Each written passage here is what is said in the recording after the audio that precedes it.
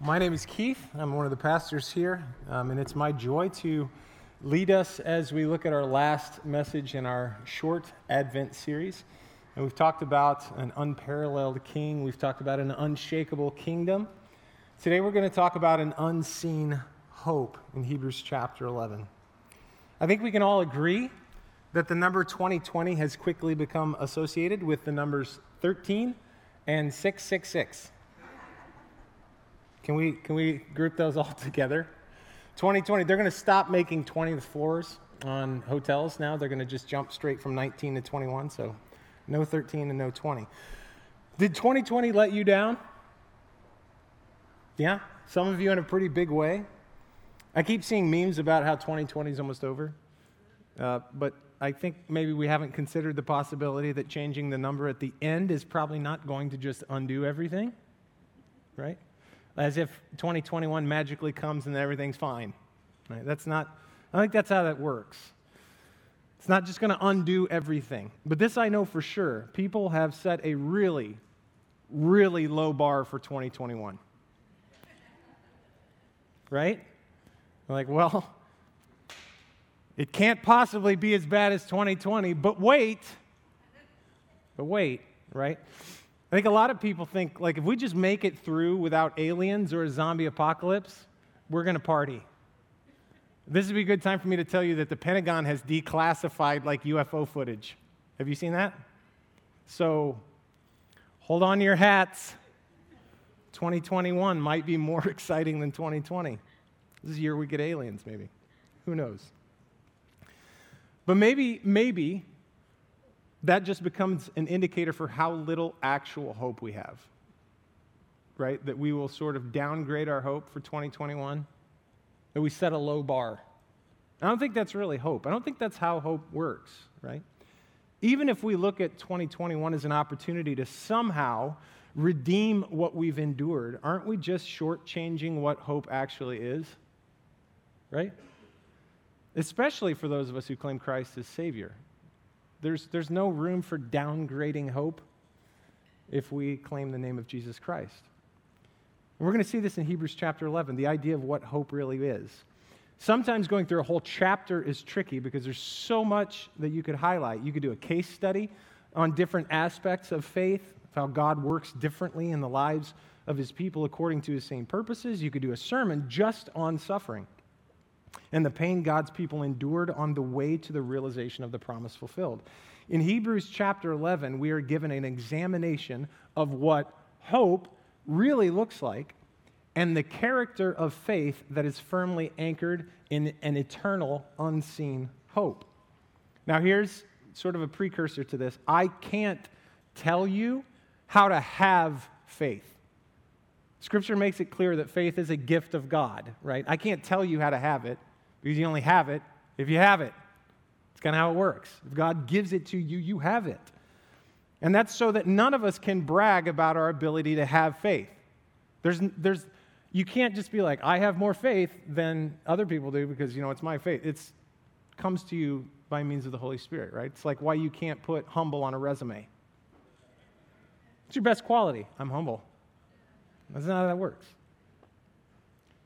I can tell you what this hope is and what it looks like in the lives of people who have had it.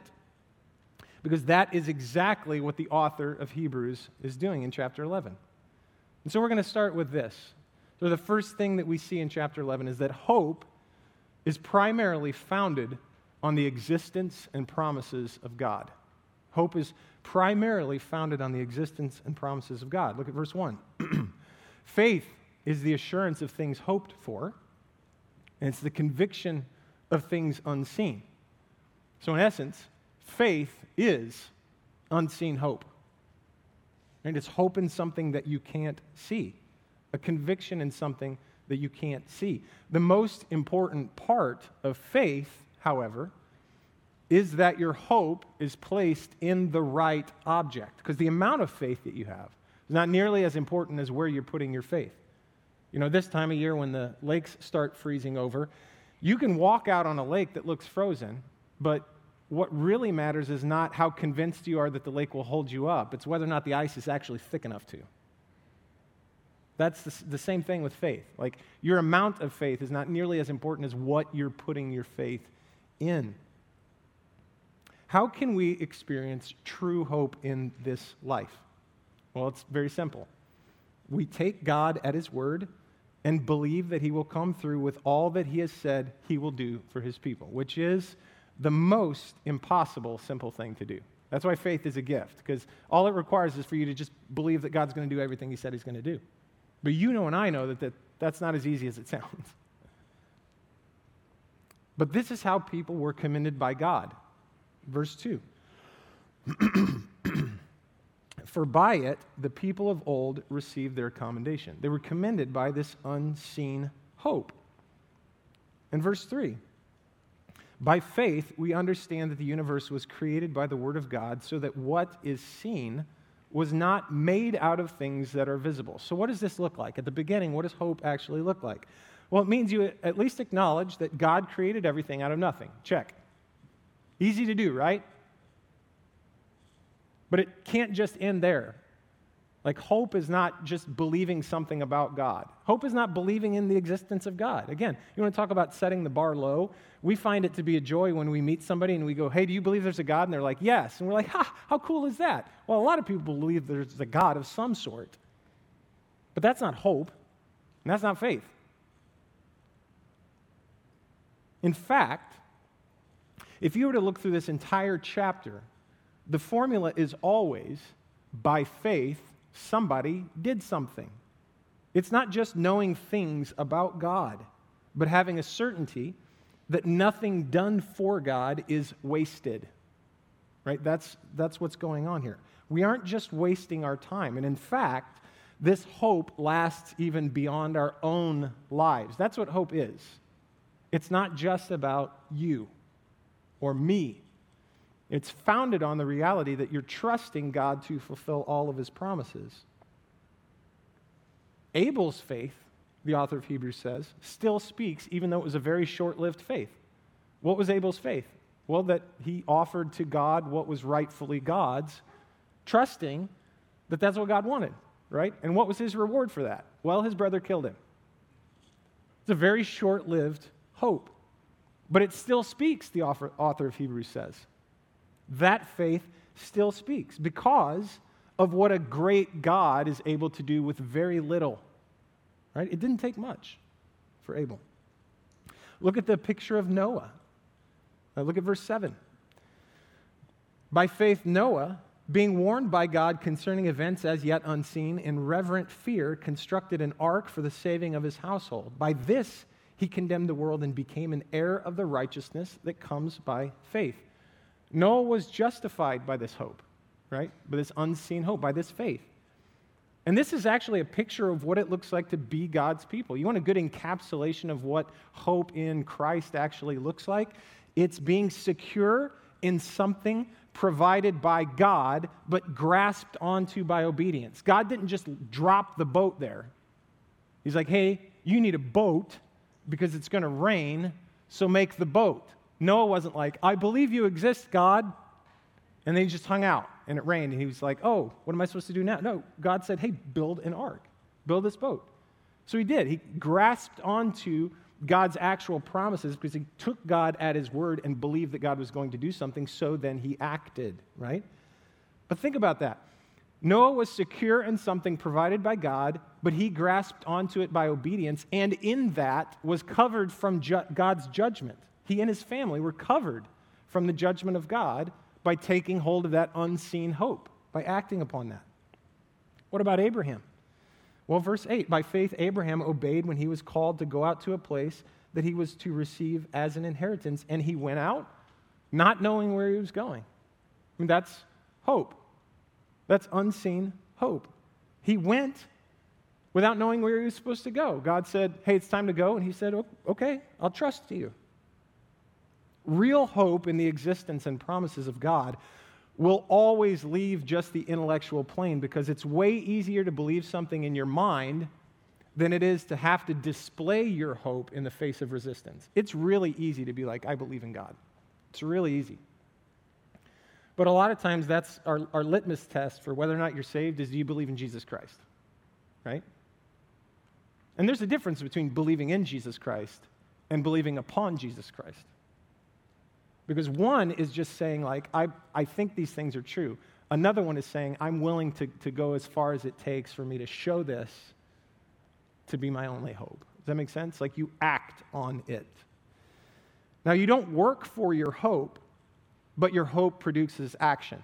You don't work for hope. Like, you don't earn hope as a result of what you do. So if God says, hey, follow me, and you follow him, you don't earn that by it. How do we know that?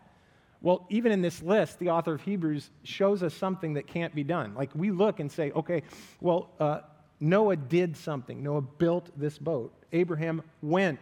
But then you get to Sarah. And this is where it gets tricky and shows you that you're not actually the one who does it for God, right? Because Sarah gets thrown in, and look what hers was. By faith, verse 11, by faith, Sarah herself received power to conceive. Now, I don't know about you, but that's not something you can do in and of yourself, right? Like, if you're barren, you're barren. Outside of God's work, you can't just make yourself fertile.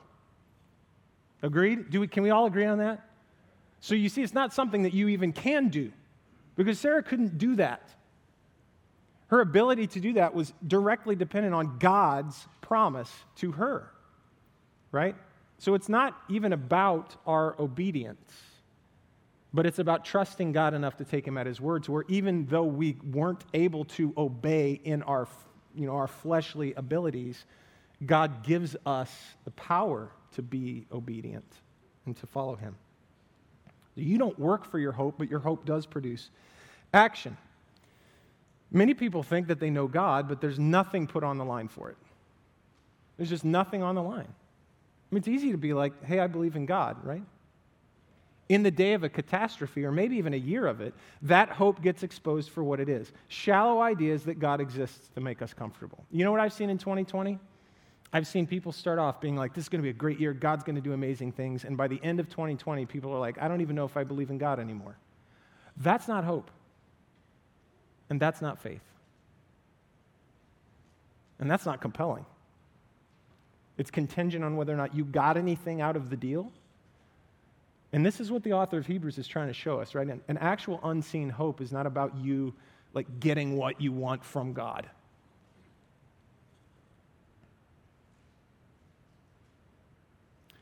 Look at verse 6. Without faith, it is impossible to please him. For whoever would draw near to God must believe that he exists and that he rewards those who seek him. You see it? It's not just believe that he exists. It's that he exists and he rewards those who seek him. See, we live in a world in which most people think that they have hope. But when it comes down to it, not many people are actually willing to put anything on the line for their hope. In which case, what we actually mean to say is wish when we talk about hope. I wish this is true. Right? Because hope means you actually put something on the line. It means you actually sacrifice something for that. So we wish God would do something for us right now. So many people will hedge their bets, right? They think they have hope in God by an intellectual assent.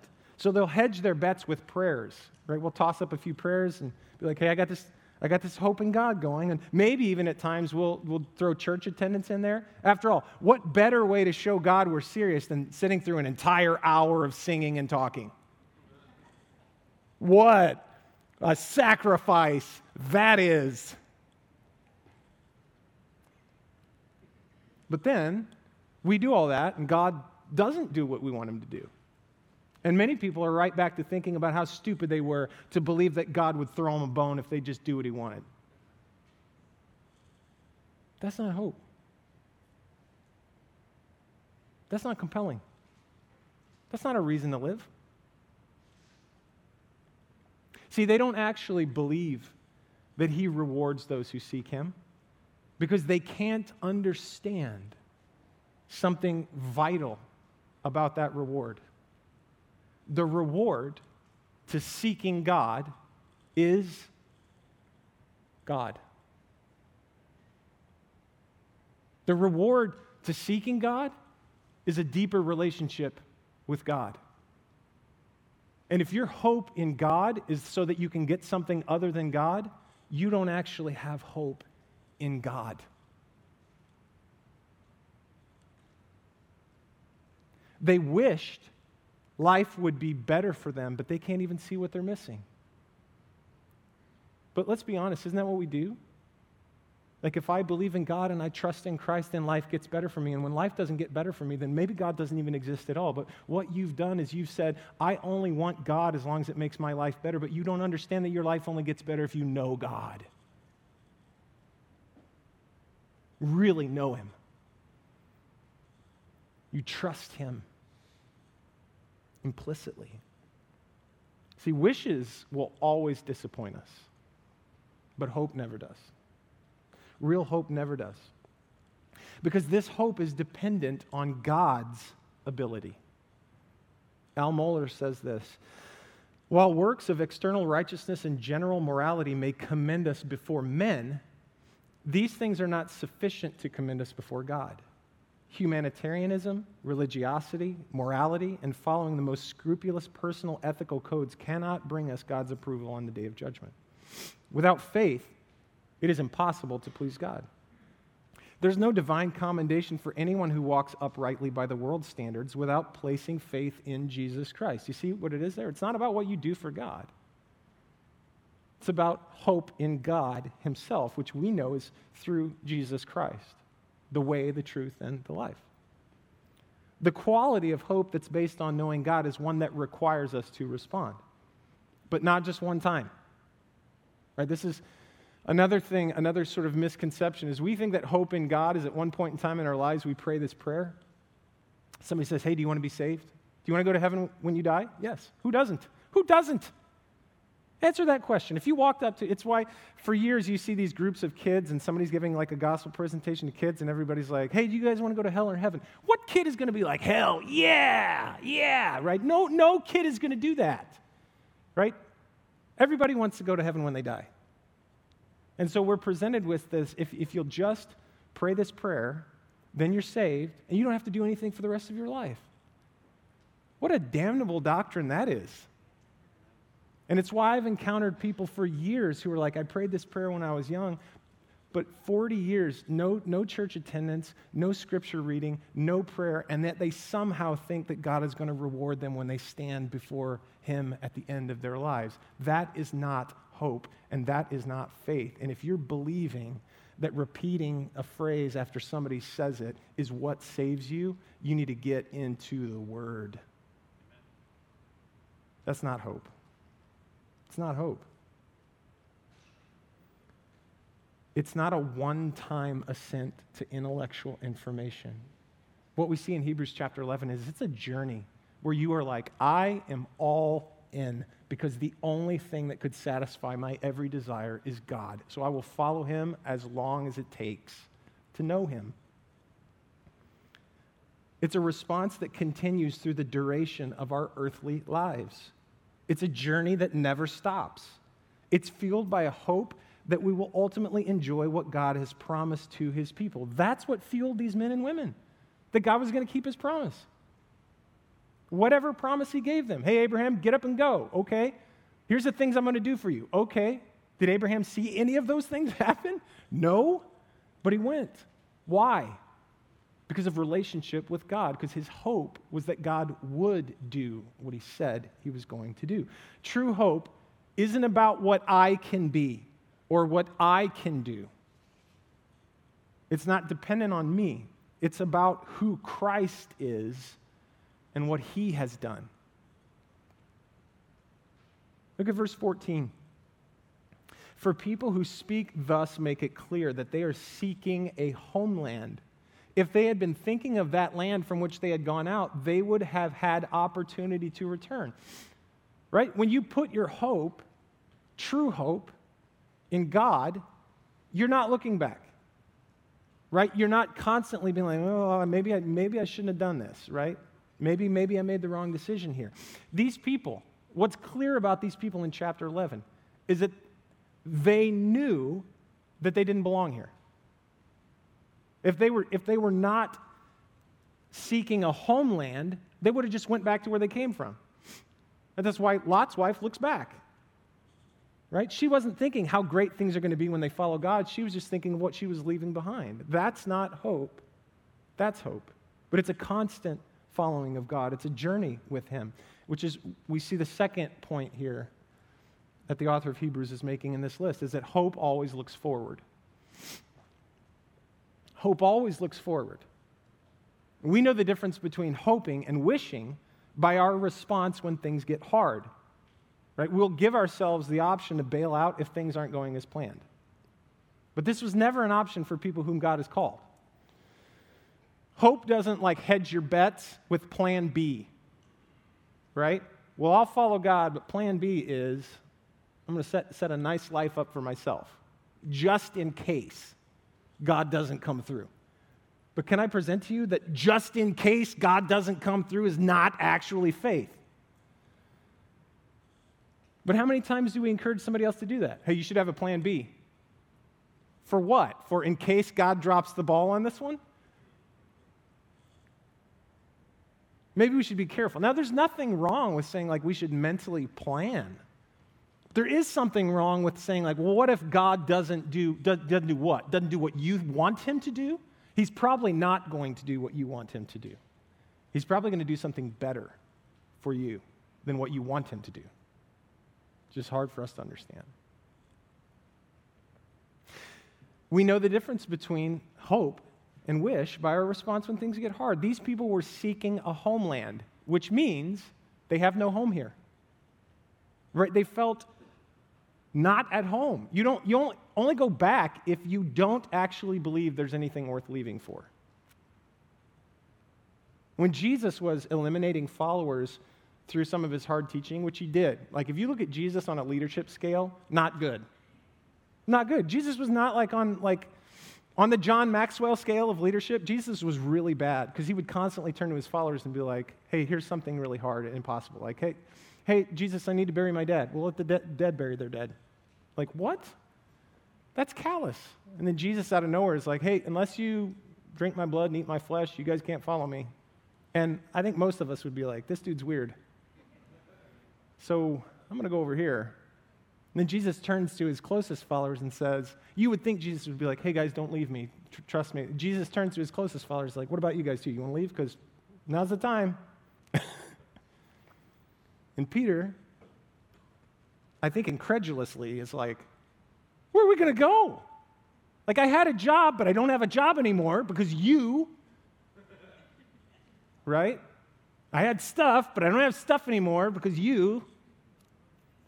Peter said, where else are we going to go? You alone have the words of life, and we have believed and come to know that you are the Holy One of God. They were absolutely convinced there was no going back. At this point, they're all in. Why?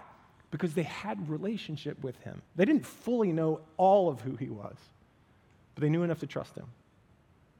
See, some people are going to spend most of 2021 either continually lamenting 2020 or trying their best to focus on making this the best year ever. Right? And you're pumping yourself up and you're like, oh, 2021 is going to be so much better than 2020. That's not going to work because you can't control it. That's what I thought at 2020. I'm like, 2020 is going to be cool. Turns out it was not very cool. Right? Didn't go the way I wanted it to. And both of these things are going to end in disappointment, especially for the Christian. Right? We see that in the life of Abraham. Look at verse 17.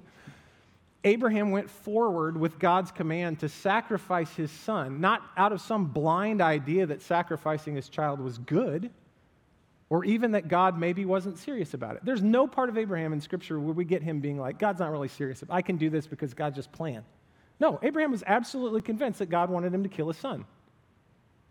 And you might be shocked and horrified by that, but Abraham was convinced. This is what I'm supposed to do. I don't know why I'm supposed to do that. I'm sure it wasn't happy for him because this was the child of the promise.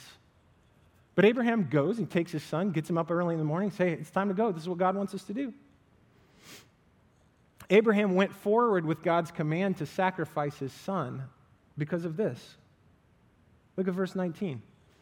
He considered that God was able even to raise him from the dead, from which, figuratively speaking, he did receive him back.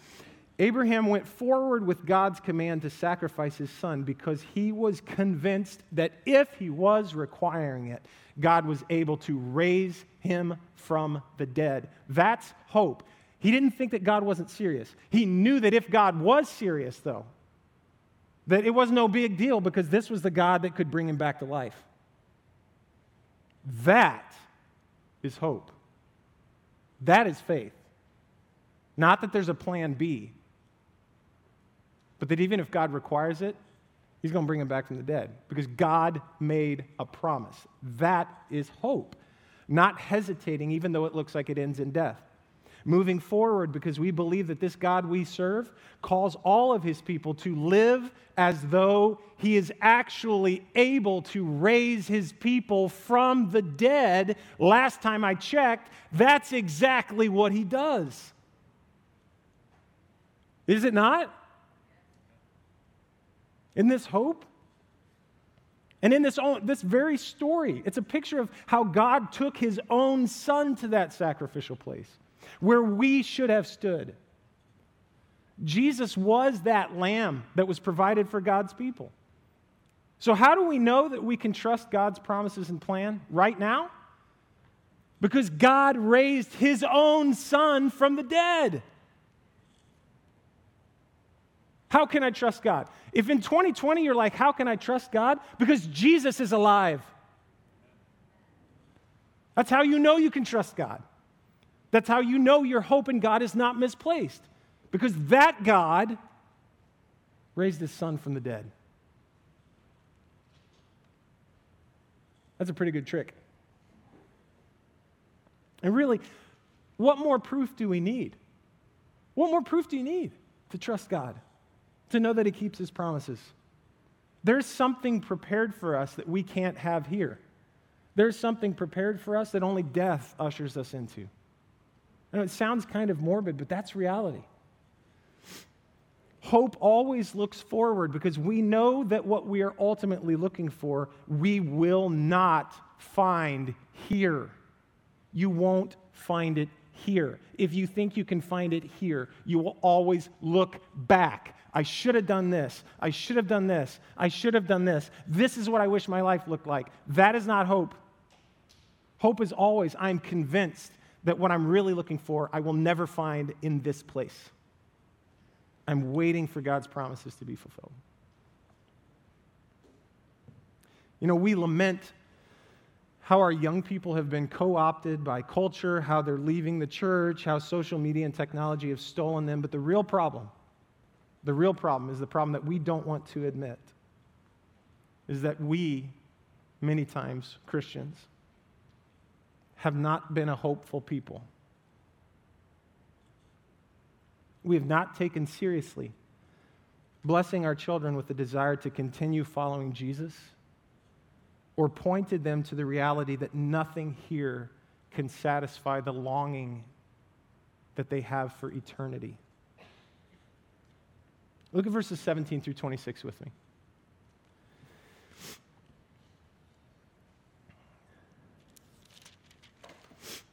Verse 17, by faith Abraham, when he was tested, offered up Isaac, and he who had received the promises was in the act of offering up his own son. Now, this is entrusting your children to God. I've heard some people say, like, how crazy do you think Isaac, thought his dad was? Man, I think that's a tremendous example of, like, if you see your dad, like, willing to do whatever it takes to follow God, you've got to be thinking, I think this God is real, or my dad is completely crazy, right? And especially when you see the lamb provided, I mean, that's not something that drove Isaac away from God. That's something that drew him closer into relationship. The example of his father's hope in God. How do we know that? Well, look what Isaac did. Verse 20, by faith, Isaac invoked future blessings on Jacob and Esau. 17 through 26, these are examples of hopeful parenting. Entrusting them to God as Abraham did. Blessing them as Isaac did. Modeling worship in front of them as Jacob did. The last thing that Jacob did as he was dying by faith, verse 21, Jacob, when dying, blessed each of the sons of Joseph, bowing in worship over the head of his staff. The last thing, the way that Jacob went out of this world was worshiping over these kids. I hope that the way I exit this earth is similar to that in worship and blessing subsequent generations. In Joseph, we get this by faith. Joseph, at the end of his life, made mention of the exodus of the Israelites and gave directions concerning his bones. He was thinking strategically about the next generation. Look at Moses' parents in verse 23. By faith, Moses, when he was born, was hidden for 3 months by his parents because they saw that the child was beautiful and they were not afraid of the king's edict. What do we see there? Parents who were fearless in the face of a government that would devote their children to death. That is hope. No, they're not going to have our kids. Man. So how are we going to respond? Adults, this is for us right now. How are we going to respond? What are we going to give to our young people? Has 2020 not shown us that we have absolutely no control and that nothing we build here on earth can't be torn down in a matter of months? What lives of hope and pursuit of the unseen promises of God are we living with? Are our lives compelling examples of knowing God to the point of considering all other things worthless by comparison? Or do we have the type of hope displayed by Moses? Look, verse 26. He considered the reproach of Christ greater wealth than the treasures of Egypt, for he was looking to the reward. Do we have that hope? What would it look like for us as believers to really have such a secure hope that we would consider all the treasures of the world pale in comparison with the priceless gain of knowing Christ our Lord? And that's compelling. That's compelling. Do we, as Moses did in verse 27, endure because we see him who is invisible? Right? We don't know how God is going to fulfill what he said he will do. And actually, if God told you how he was going to fulfill what he says he's going to do in your life, you would probably try to convince him there's a much more reasonable way to accomplish his purposes. If God would have met us here at the church and said, I'm going to every congregation, I'm just prepping you guys for 2020, okay? The beginning of 2020, God says, here's what's going to happen. Big pandemic, lots of social unrest, weird political stuff's going to happen. We would be like, okay, but here's the thing. There's a better way to do this, God. There's a much better way to do this. You don't have to do all this. If you just tell us, here's what you want from us, we'll just be better, right? And then we can do this the clean way, right? You would try to argue God out of like his plan because you don't like it, right? Even if we knew how he was going to fulfill. And the same thing. We don't know how God's going to fulfill his promises because we would try to talk him out of it because his ways are not our ways. Do you know that 2020, as believers, 2020 is exactly what we need for sanctification? Nothing happened in 2020 that is not what God wanted. Nothing. I know how that sounds, but I also know what Scripture says. In 2 Corinthians 4:18, Paul says that the things we see are actually the things that don't last, but the things that we can't see are forever, are eternal. And so we look at life and we look at the world through a lens of like, wait, well, if this stuff is not happening for me right now, that's got to mean I'm on some sort of wrong path. Something's weird. Like God's not doing his job or I'm not doing enough for God. But that's not how this works, right? Because we look towards the things that are not seen. Because those are the things that are eternal. Faith or hope always results in us moving forward because we believe that even death can't stop God's promises from being fulfilled. Do you believe that? Not even death. In fact, death is most often the way in which God's promises are fulfilled.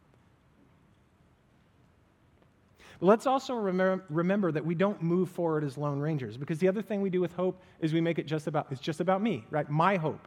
And we get all sort of like, we internalize this, and so we self-help it to death, right? This is going to be my year. We make it about us. But we don't move forward as lone rangers or disconnected individuals seeking our own good and our own glory. Brings us to the third point. Hope is always about God's family. It's not just about individuals. Like these individuals in Hebrews chapter 11, like we could just sort of section them off and parse them out and think that it's just about that person and do a case study on their life. But all of them knew that it wasn't just about them. I mean, the promises that God made to Abraham weren't about Abraham. They're about all nations being blessed through what God wanted to do through Abraham. To this point, we still seem to think that the hope we're talking about is for us individually, and in a certain sense it is. But the point being made by the author of Hebrews is to show the testimony of what binds together all of the people of God for all time. This is the reasoning for the list of examples of faith, not for us to try to reproduce or even emulate. I mean, a lot of these names had some pretty messy situations attached to them. I mean, Abraham alone, he's like, no, it's not my wife, it's my sister. What? Like twice. I'm afraid they're going to take her from me, so I'll just call her my sister. So what do? They take her from me. And then I have to tell them, oh, sorry, awkward situation, it's not really my sister, it's my wife. That's pretty messed up, right? You don't want to be like all these people. Noah, as soon as God saves him, saves his family, the first thing he does when he gets off the boat, gets naked and drunk.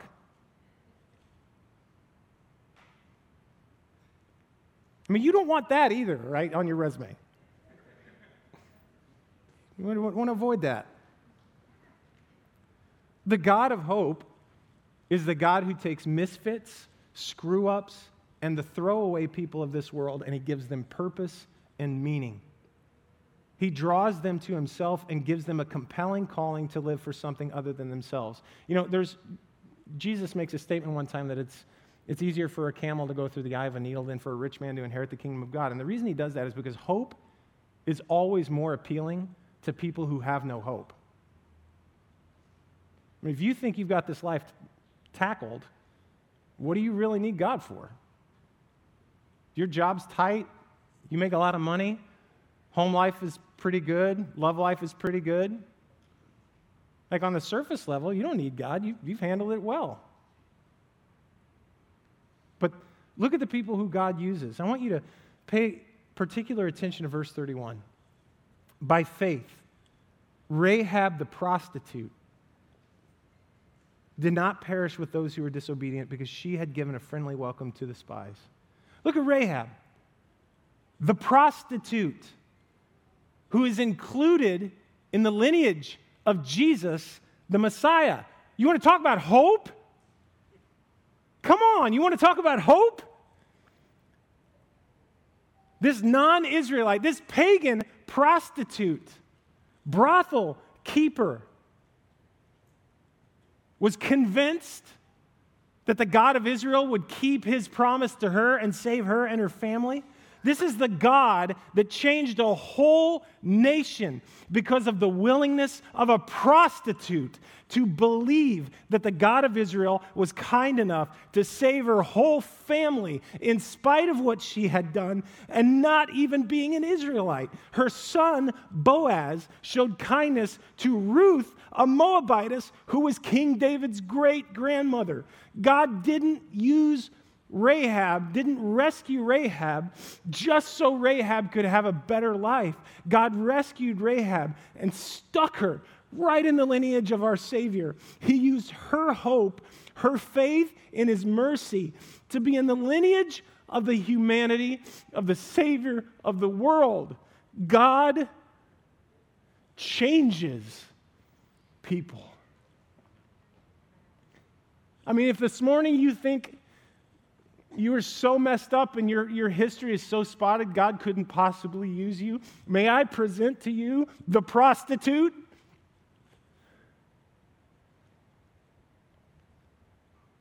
That's the most hopeful thing I've heard all week.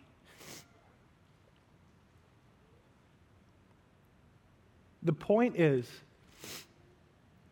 for us to see that our hope can't be connected to just our lives in our time. It's not about getting what we want here and now. And let's be honest, the result of our hope is only realized through our deaths. You can't have the full realization of your hope in Christ in this life. Let me say that again. You can't have the full realization of your hope in Christ in this earthly life. Paul says this, if we have hoped in Christ for this life only, we of all people are the most miserable. If your hope in Jesus is that your life here will be better, you're the most miserable person in the room. And I'll show you why here in a minute. Justin Martyr instilled hope in his congregation before their execution by reminding them, they can kill us, but they can't hurt us. That's the nature of hope. What we get in the latter part of Hebrews 11 is not at face value very inspiring. Because our stories of the inspiration of hope are these monumental, cinematic-like representations of somebody having a victory here. It's why typically, and please hear my heart when I say this, I'm not a big fan of Christian movies. Because a lot of them, these great stories of like triumph here, and I'm like, please. My uncle died, a quadriplegic, in a VA hospital in Arizona, right? Like, the triumph of his life was that he always talked about Jesus till the end of his life, right? That's one of the examples I use. It doesn't mean you're going to win the big game. Young people, listen. Philippians 4:13 is not about you winning the big game.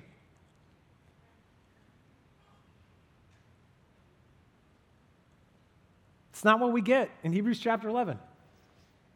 Maybe it's overcoming a situation you thought was impossible, right? Sickness, weakness, financial instability. But maybe it's even hoping that the world will become a better place when we get rulers and politicians who are better and able to make our country or the world a better place. Listen to me. Hear this.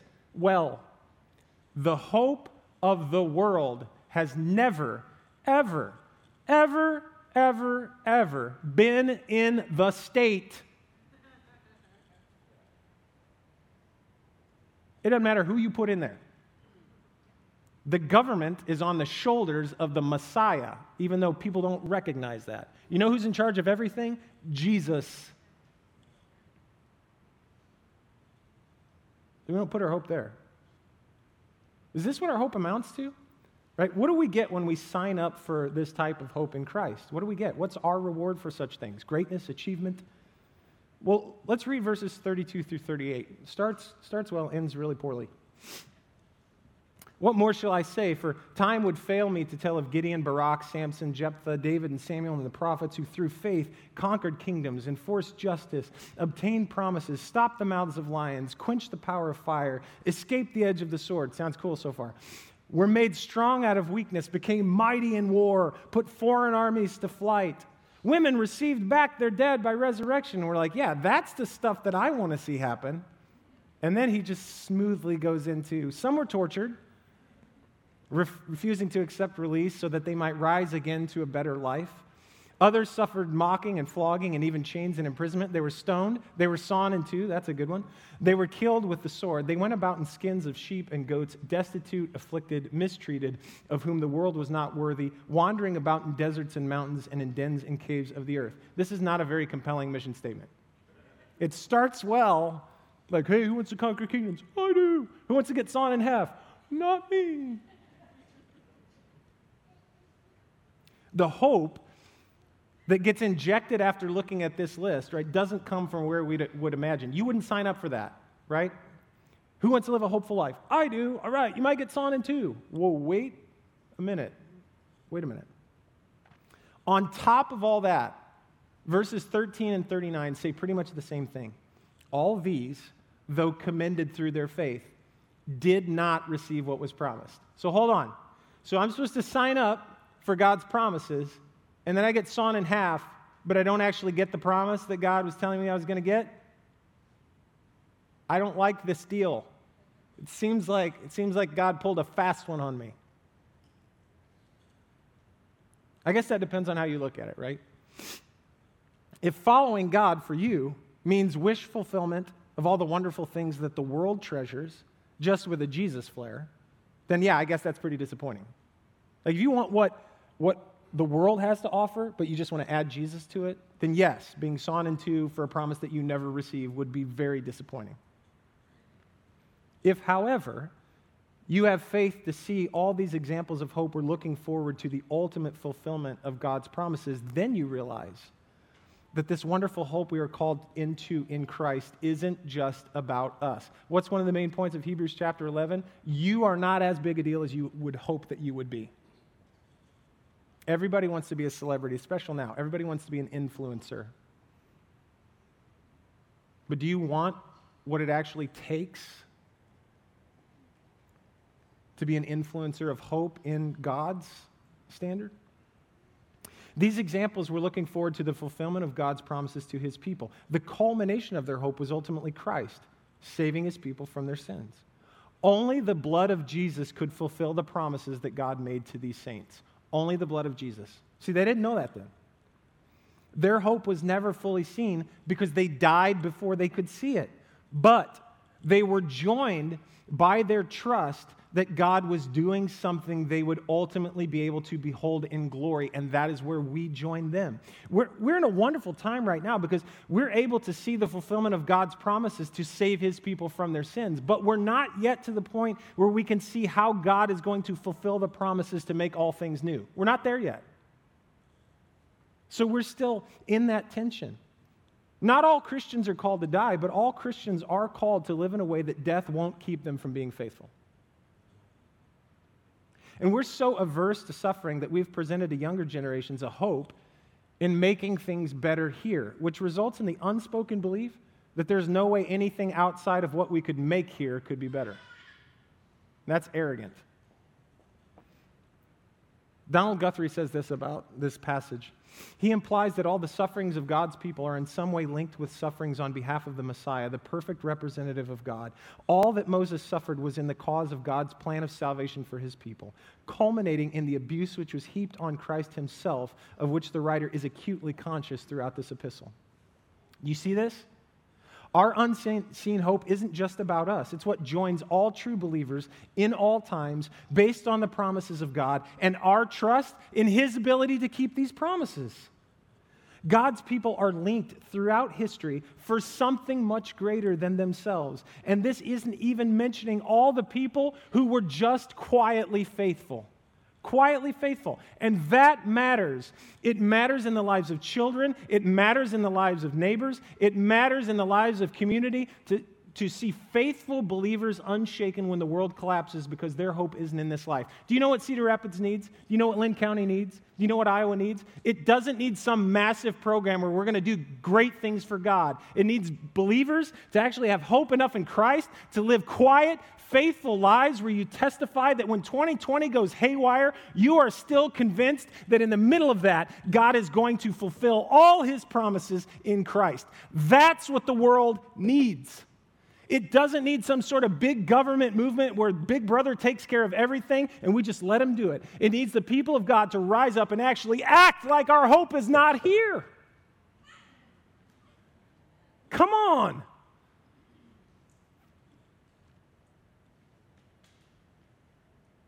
Hebrews chapter 11, verse 40 caps it off. Since God had provided something better for us, that apart from us, they should not be made perfect. Throughout all time, the salvation of God's people has always been secured in the finished work of Christ. Always. We know that now. And this is a great time to be alive as God's people. We have seen the culmination of God's work in history to save his people from their sins. And we're united with them. Their faith was seen even when they had no clue what was coming. But we have seen. We know how this ends. Amen? We know how this ends. We know that Christ has come and that all God's promises find their fulfillment in him. And we have an even greater confidence because we have proof that God keeps his promises. Do you know how you know God keeps his promises? Because Jesus is alive. That's how we know. An unseen hope is founded on the belief that God will accomplish everything he's promised, and a conviction that we won't ultimately find it here.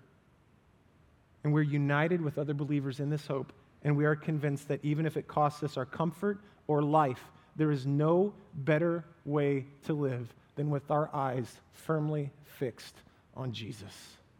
And this morning, if you're sitting in here or if you're sitting at home and you have struggled to find hope, maybe it's because you've never really trusted that God fulfills his promises. And the number one way that you do that is you acknowledge that Jesus is the only one who can save you from your sins. You trust in what God has done through Christ, and you bow the knee today, this moment, in your living room, in this room. You submit to the lordship of Jesus Christ, and you say, I believe you, God. You're able to do all that you said you're going to do. It might be hard to see it now, but God is still working.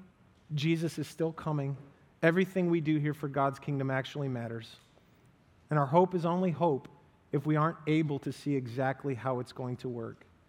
But what an amazing thing it's going to be to behold how God was able to accomplish everything he said he would. Let's pray. Father, we thank you for this unseen hope that we have in Christ, that you are not only the promise maker, you are the promise keeper. Father, you are the only one who is actually able to say, this is what's going to happen, and this is exactly what I'm going to do. We can't say that. So, Father, help us to trust you, your goodness, your wisdom, your ability. Lord, help us to be absolutely convinced that what we ultimately will find fulfillment in can't be had here, but we get just a taste of it. And Lord, we encourage one another and live faithful lives, pointing one another to Jesus Christ and his sufficiency. Lord, we love you.